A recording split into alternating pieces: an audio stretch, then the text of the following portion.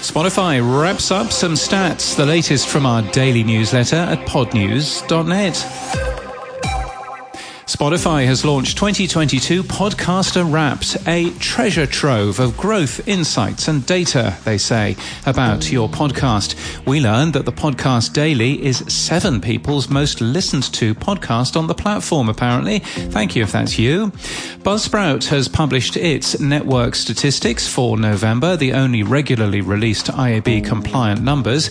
They show a slight drop for Apple Podcasts and a smaller rise for Spotify. Google Podcasts is the 3rd largest podcast app.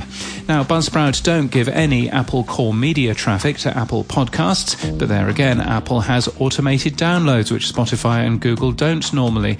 But even after revising those numbers, Apple's still number 1, we think. Magellan AI is announcing a new collaboration with Experian. The Experian Identity Graph will power attribution by Magellan AI, the company's new attribution platform. In Germany, a podcast analytics startup, Voxelize, has raised a pre-seed round of €1.2 million. That's $1.3 million. Air Media is to make a show about conman David Bloom, which will be narrated by model and TV star Caroline D'Amore, who's one of Bloom's victims. Guide an augmented audio experience, like a podcast, working tour and workshop, all rolled into one, they say, has been highlighted as one of Fast Company's next big things in tech for 2022. Audiolabs has just launched. It's a service that lets podcasters make videos from audio-only podcasts to help promote their shows on YouTube Shorts, TikTok or Reels. We're linked to an example featuring sharks and pigs. It's pretty good. The tool uses generative AI. The new issue of Pod Bible magazine is out now for you to read, featuring interviews with cover star Mark Maron from WTF.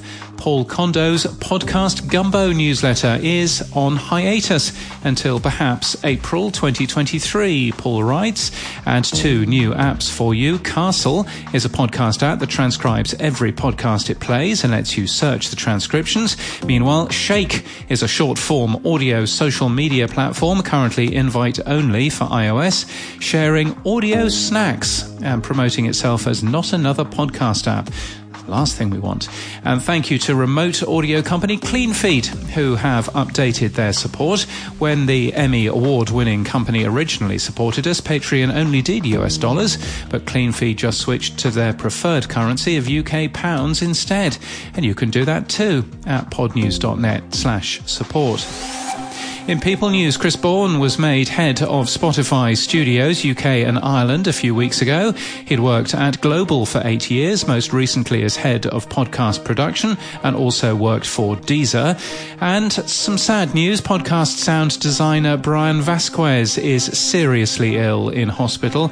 An independent sound designer has worked with many people and has no medical insurance. There's a GoFundMe page which has been set up for his family if you'd like to help. You'll want to go to helpbrian.net. That's helpbrian.net, and Brian is spelt with an I. It's a Monday, so time for some tech stuff. If you're using the Podping Watcher, make sure you're running the latest version due to a new JSON schema. RSS Blue has launched an RSS feed validator, which supports many Podcasting 2.0 features. And like buses, 2 podcast validators come along at once. The Livewire podcast validator shows cross-app comments too. And speaking of cross-app comments, Podnews now natively supports cross-app comments for this podcast using ActivityPub. You'll find the social interact tag in our RSS feed, and we would love to know if your app surfaces them, or even better, allows people to leave comments. John Spurlock is showing and graphing podcast index statistics, and we are also taking some data from those statistics in our newsletter. If you'd like to pull OP3 redirect logs for a specific day via PHP, then we've linked to a gist to do that. Don't laugh at my poor PHP code, because it's mine. And Pocket Casts has released version 7.27 last week, which appears to contain a user agent fix so that it no longer calls itself Apple Core Media. And we've confirmed by listening to an episode of Podclock that it now correctly calls itself Pocket Casts when playing on-demand shows. And where Pocket Cast leads, Apple Podcasts itself may follow, but not yet, because iOS 16.2 Beta 4 was released on Friday, and Apple Podcasts still doesn't use the correct key to set the app's user agent correctly when playing on-demand audio, so it hides behind the generic Apple Core Media user agent.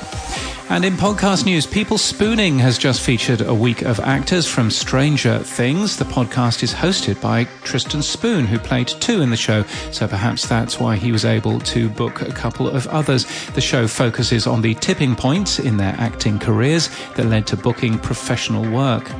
Cookery by the Book is to end. After 7 years, the show achieved more than 2.5 million downloads. Host Susie Chase will work on sister podcast Decorating by the Book and is collaborating with Vizzy to release enhanced episodes on popular podcast apps. By 2050, 2/3 of the world's population will live in cities. And how to really run a city is new from the Philadelphia Citizen, telling us how mayors and their teams should be innovating. It's hosted by Atlanta's former mayor and Philadelphia's former mayor, and fittingly for a podcast from Philadelphia, it's hosted by Libsyn, who are based there. 4 days work for 5 days pay might sound too good to be true, but that's what's being offered to 3,500 employees in the UK right now. Working It, the Financial Times' premier workplace trends podcast, is following 4 companies in that radical experiment. Is it possible to have 100% productivity for 80% of the time and 100% of the pay? The miniseries starts today. Naturally, it lasts for just 4 days, and it's produced by Novel. And the British tradition of a pantomime is a bit difficult to explain to somebody who has no idea what one is. So in the latest episode of the Podcast for Kids Armchair Adventures, Connie and a bunch of school kids will tell you all about it with a sing and dance along of the top 10 panto ingredients, top of the panto bits. It's full of bad jokes, celebrity guests and happy endings. Oh, no, it isn't. Oh, yes, it is. And that's the latest from our newsletter. To read all the stories and subscribe, we're at podnews.net.